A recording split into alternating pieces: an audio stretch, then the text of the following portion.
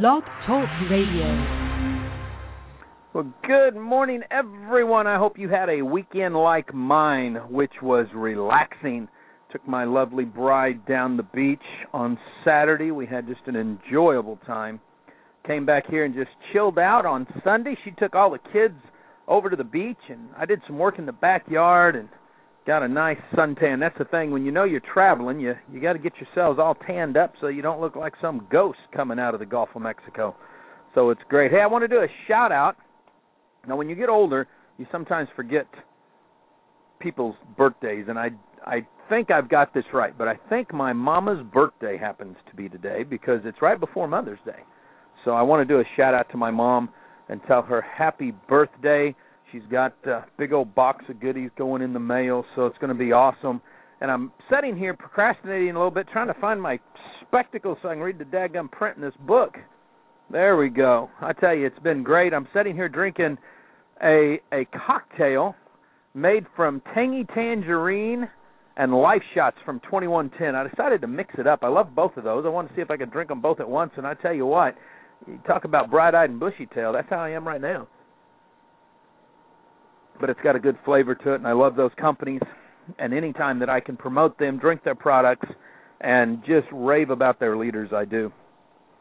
But today we are in Chapter 4, Love Works, 7 Timeless Principles for Effective Leadership. You know, and people ask me a lot, Troy, what is it that you do? How do you make your money? You know, you do these radio shows, you do all this stuff on the Internet. You know, we just don't see how you can make money compared to what all the big leaders do. And it's never been about money. It's always been about serving others.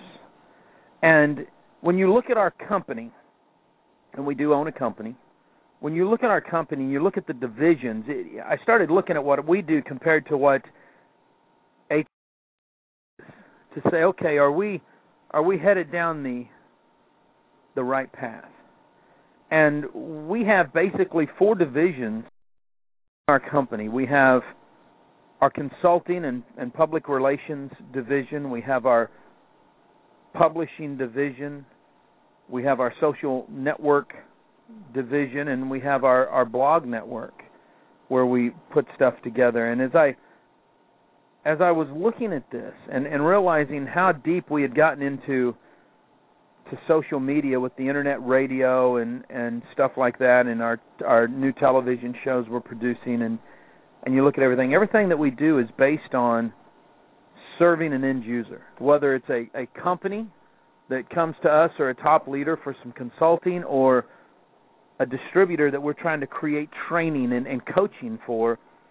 Our end goal is the same as what Starbucks would be, what Apple Computers would be, what HFEs would be, and that is to make sure that those people that work with us or for us have the best experience out there, and to make sure that the end user, the person that actually gets the product or gets the service or watches the video or hears the radio show, that they're able to walk away with a nugget.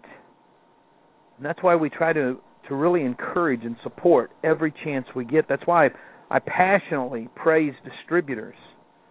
And as I was sitting here studying Joel's 4, he starts this off, he says this: how many of you have felt like you've had too much encouragement in your life? Now see, if you're like me, there's times when you needed that encouragement and you didn't get it. And it's like you came to a point where you decided, you know, no matter what, I'm going to give back to people and try to help them the best I can. And that's what we want to do. Now, that doesn't mean that when you're expressing kindness that you're nice all the time. See, my drill instructors constantly encouraged us, but they got on our butts left and right. I remember when I pre-qualified with the M16 and the 45. I'd been shooting rifles all my childhood of one facet or another. So when I did my pre-qualification, I had dynamic scores at both short range and long range. But when it came time for the actual qualification, man, I just sucked at it. I just locked up.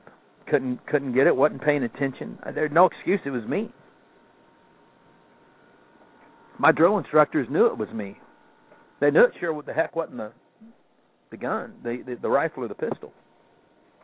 So I went back and I got in the pit and I did PT instead of eating dinner that night.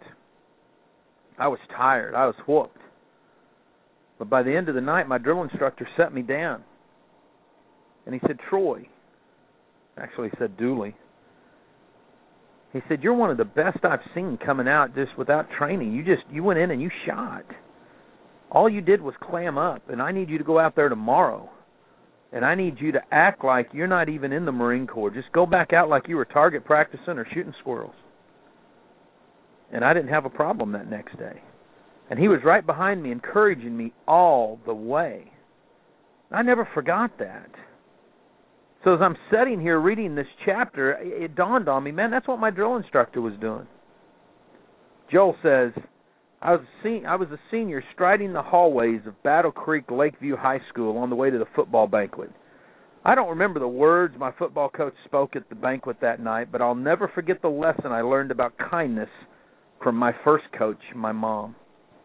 Sports were huge for me. I played football in the fall, basketball in the winter, ran track and played baseball simultaneously in the spring. My high school was large, and it was common for the stands to be full at games. If you're an athlete on the field, there are a lot of people watching you from the stands, but you shouldn't be expected to know them all, right? That's not what my mama thought. As we turned the corner towards the banquet room that evening, we passed three youngsters who were obviously freshmen. They smiled at us and chorused, "Hi, Joel." I gave them a vague head nod as we walked past, continuing our conversation. Wrong move. As soon as she could steer me into a private space, my mom jabbed her finger into my chest and just admonished me. "You listen to me, young man," she said. "Every time you walk by someone, you have the opportunity to make their day better or worse. I don't think you made their day better. Those boys clearly looked up to you. And because of who you are in this school, you have the opportunity, no, the obligation to try and make their day better, and certainly not make it worse." I was stunned. Mom almost never got upset, and this was certainly the first time she'd ever poked her finger in my chest. As the banquet progressed, I collected myself, and while my football coach recapped our season, my mind drifted back to what my mom had told me. I took her message, "Make their day better," to heart.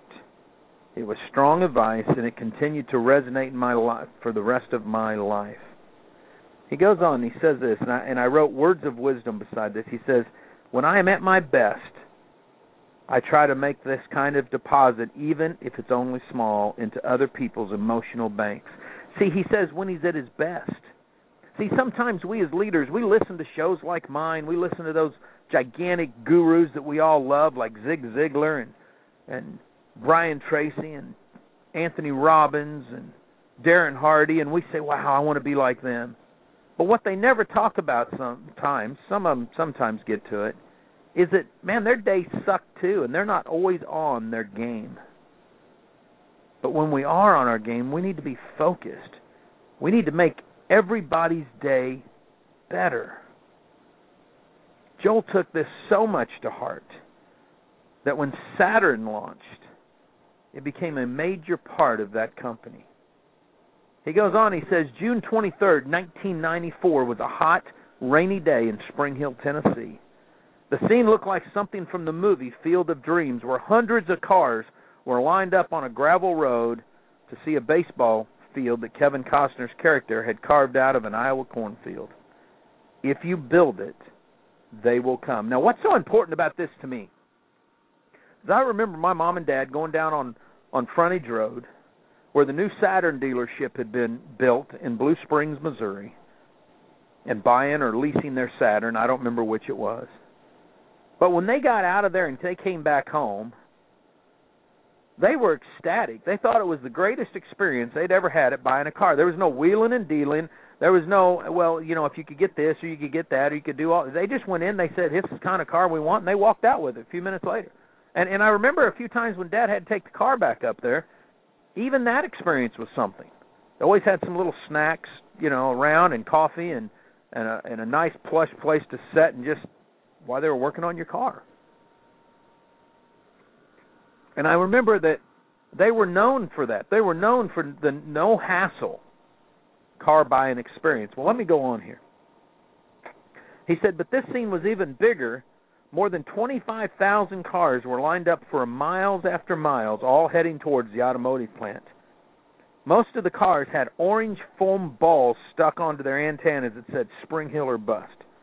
Total strangers had driven from across the country, drawn together by a common purpose. As they arrived and parked their cars, they began to hug, give high fives, and tell each other stories. The crazy thing was they weren't celebrating a rock star or praising a presidential candidate. They were excited about their cars. And not some elite or expensive automobile like a BMW, a Ferrari, a Mercedes, or even a muscle car like the GTO or the Camaro or anything like that. No, this was the scene of the Saturn Homecoming, an owner's event that attracted more than 43,000 Saturn owners who journeyed to Spring Hill.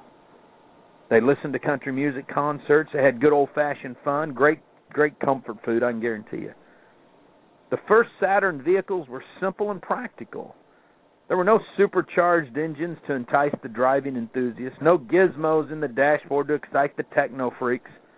What inspired these owners were the way they were treated when they bought or serviced their car. The Saturn Homecoming was simply the chance for Saturn drivers to share the enthusiasm of owning it. Now, see, to me, that just blows my mind. But see, Joe got it. Sadly, well, maybe not sadly at that time, but GM got it at that time. See, he says in November of 1983, General Motors announced a new operating unit, the Saturn Corporation. It would be the first brand since Chevy in 1918. Its much popularized mission was to manufacture a smaller car that would compete with the Japanese. A smaller car was widely believed to be the future of the industry. But here was the deal. From the start, GM leaders recognized that transformation for the experience of purchasing a car would be key in the success. See, next to attorneys, I think car salesmen probably rank the lowest in the actual food chain in the American sales process.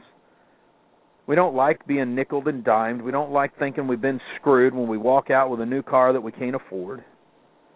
We're looking for an experience. We all go in there a little bit calloused and a little bit defensive. So here was something different. But it's not about the car. It was about the experience. See, this is what sometimes we as leaders don't get. If we don't get outside the box, if we don't think past the status quo, if we don't figure out a way to lead with kindness, stop trying to get the most out of a dollar and instead try to get the most out of people, then we're not going to win. I'm reading another book. I don't want to mispronounce the name. It has nothing to do with leadership. It's not one that we will have on the radio show. But today, as I was reading this chapter, this is from me personally. Something in here struck with me.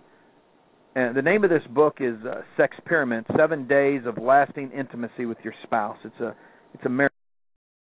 But one of the things that Ed Young and Lisa covered in there it really works well with Joel's book here. They said, you've got to give to get.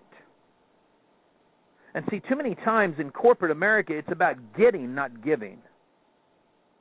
We want to get. We want to get the most that we can from our employees. We want to get the most out of the customer with the least amount of effort that we've got to put out. We don't want to become emotionally attached. I remember when I first got into business, one of the first things that I was told in one of my management classes that was actually it should have been a leadership class, but it wasn't. It was called a leadership class, but really it was a management class disguised as leadership. One of the things that I was told is never get close to the employees. Never get close to your subordinates. You're the leader. Act like it.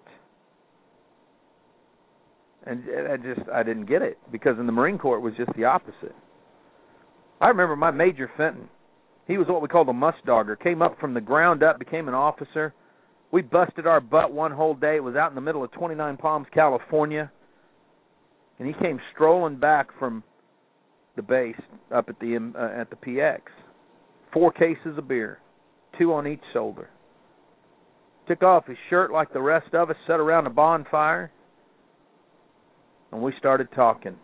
If you don't think he built relationships, it wasn't about not getting close. See, what Joel's talking about here is really interesting, because here's what the CEO of Saturn said to the employees when they launched. He said, loyalty today is no longer a function of rote or duty, but rather passion. You must do things so astonishingly well that the customers become not merely loyalists, but rather outright apostles. See, that's pretty powerful right there. Guy Kawasaki, the chief evangelist for Apple Computer in the 80s when they became the name brand they are, almost said something identical. See, it wasn't about the computer, and it wasn't about the Saturn car. It was about the customers. Turn them in from just customers, just loyalists, to apostles, to evangelists, to raving fans, whatever you want to call it. See, I try to tell CEOs this all the time. They're never going to buy the company. They're going to buy the experience. They're going to buy what your people share with them. It's one of the reasons that the 2 companies that I mentioned at the top of the hour, 2110, who, as a matter of fact, their people all start a cruise today, and Longevity, who just a couple of weeks ago came off their convention and their cruise. The reason they're doing so well is because they create an experience for both the field force and the customer. I know. My mom's been using Life Shots for over a year, almost since the company launched. I know it works. I've seen what it does for her. I know that it works for me because of my clarity. I know that Longevity works because I've lost more weight now than I have on anything but Yoli. See, the experience is what people are looking for. But when we don't lead with kindness, we don't give a good experience. See, it's not about just customer satisfaction, just customer loyalty. It's about getting them to be bought into it, to feel like they own something. Make their day better. That's what he lived by. Joel believes that's the name of the game no matter where you're at or what you're doing. Kindness works. Listen to this. This was powerful. So as I stood in the rain on that hot summer day in Tennessee and watched complete strangers hug one another because they loved our brand, I had a surreal feeling. We had come so far in a short time. The Saturn enthusiasts wanted to talk with plant technicians who had built their cars. They asked to sign their names on the white brick walls in the Saturn plant. They had been treated with trust and respect, and they were rewarding us with their car purchasing dollars. This translated into loyalty, too. Everyone I talked to wanted to buy another Saturn. Now listen to what he writes next. I learned a vital principle from this remarkable experience. The enthusiasm of a great experience can never rise any higher than the enthusiasm of your own employees. The employees were stoked.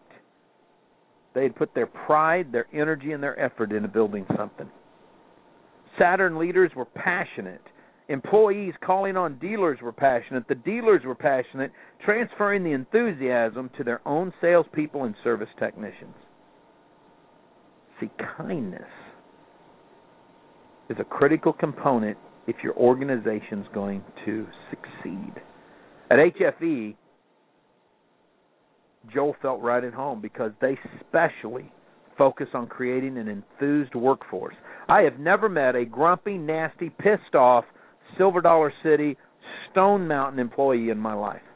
I remember driving in an RV into Stone Mountain, Georgia, right outside, really it's kind of in the heart of Atlanta. It was rainy, it was nasty. I'd never been in an RV before. I was not the happiest camper. I walked in and said, man, I don't know where I'm going, what I'm doing. I know we've got a reservation. And the old boy looked at me, and he said, man, you must have had one sucky day trying to figure out how to drive that place. I said, I did. He said, why don't we not worry about any of the paperwork? Let's not worry about doing any of that crap tonight. Go up here, and he gave me the lot number. He goes, just settle down.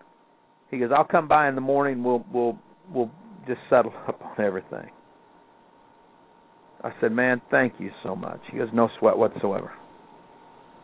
Man, that's trust. He didn't look at me like I was some whacked-out dude, except I felt that way. See, this is how they train their people, because they walk their walk from the top down. Here's what I mean by that. Joel writes, I was having a particularly bad day in 2009. The recession was in full gear. The attendance number of our parks were headed in the wrong direction. We had also been working for more than a year on 2 acquisitions that had just fallen through.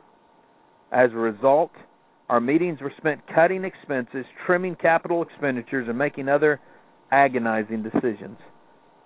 It was a bad day and a bad month and a bad year, and I was feeling low, struggling to determine what we could do to get things headed back in the right direction.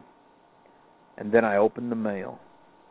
I opened that mail that day without enthusiasm, but I found a note from Jack, and it read this.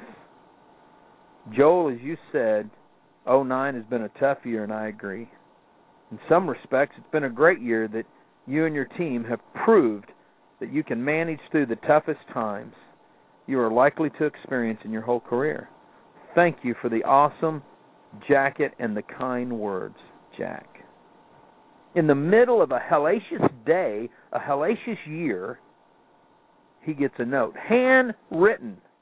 I've been sending handwritten thank you notes since I was about 22 years old. Never send enough, because you never can. But when you send a handwritten note, not an email, not a text message, not some typed out letter, it's amazing what can happen. But listen to this. Then about 6 months later, Marky also got a handwritten note from Jack. See, 2009 was so tough that Joel was back out on the road. He was away from his family more than he was at home. He was out there spearheading and leading like leaders are supposed to lead. Remember, one of the reasons that he'd gone to HFE was because he wanted more family time. He didn't want to replace those family principles with work principles. Here's the letter that Jack wrote to Marky.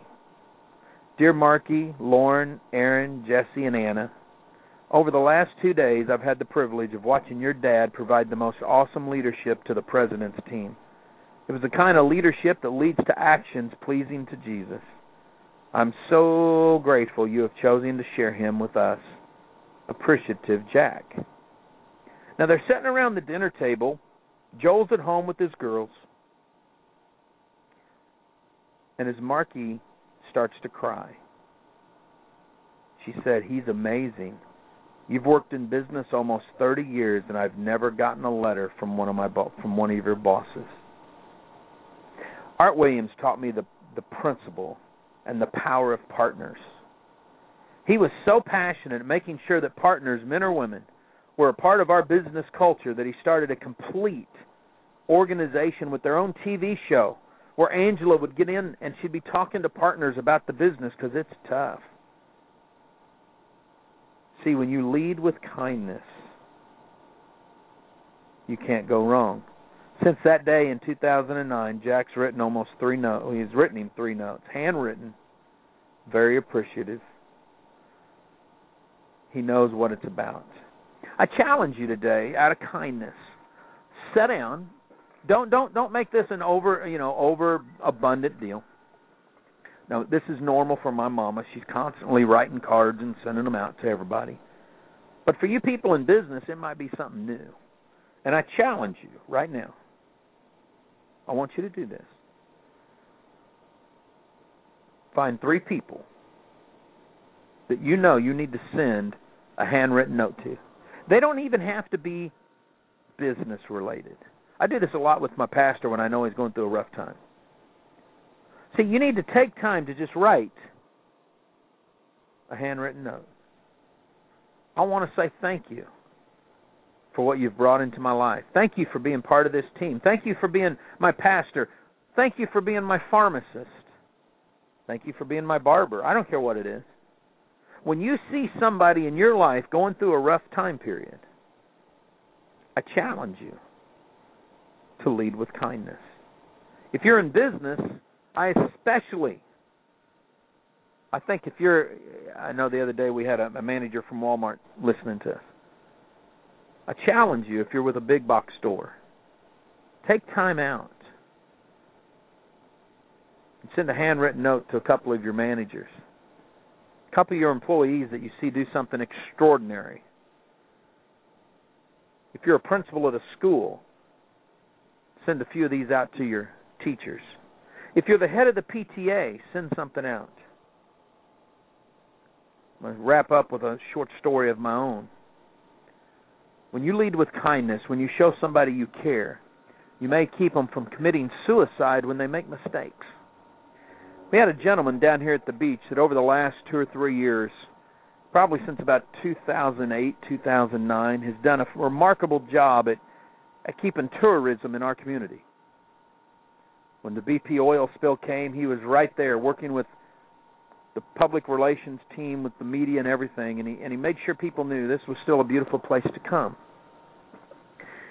But late last week, we were given some information that he had bought a yacht. Now, he didn't hide the fact that he bought the yacht, and he didn't buy it for himself, but he spent over $750,000 on this yacht. And he said, well, the reason I did it is because I want to help bring a year-long tourism campaign to Destin. I want to really keep going where I'm going. But people questioned the intelligence that it would take to do that, since he did it and really didn't let anybody know he was doing it. Out of pressure because of that, he resigned his position of the Tourist Development Council chairman. Late Thursday, it was been notified that an arrest warrant had been issued for him because the FBI and the state mortgage fraud unit were investigating his mortgage, said that he had, I don't know if he paid cash or how, but paid for his house in a very prestigious gated community over $700,000 with bed tax money from the TDC. He disappeared, left a suicide note for his wife. They found him early Friday morning, drug overdose up in Alabama, and before they could get him to the hospital, he'd passed away. And as I was studying this chapter today, I thought, if he'd have had people in his life showing him kindness, not just pacifying him because of his position, but truly mentors that were saying, you're doing a good job, hang in there, let us help you, maybe he wouldn't have committed suicide. He left his family in a pretty devastated place. But as I was listening to some people talk about it and slam him, I had to sit there for a minute, and I said, boys, let me explain something to you. As somebody that's run around with both hardened criminals and white-collar criminals, this guy wasn't a criminal. He did some stupid stuff. Yeah, they were crimes, and if he was convicted, he'd have gone to prison. But guys that commit suicide are not criminals. They're people that don't have a support team that they can go to. They were fearful out of embarrassment that their greed has gotten the best of them, that their attitude. Don't let yourself go through something like that. Lead with kindness. Tomorrow we start chapter 5, trusting, placing confidence in somebody. You're going to love it. Folks, live life like it's an epic adventure, and remember this. If you're in network marketing, act like it. Be back here tomorrow morning on RealMentorsRadio.com.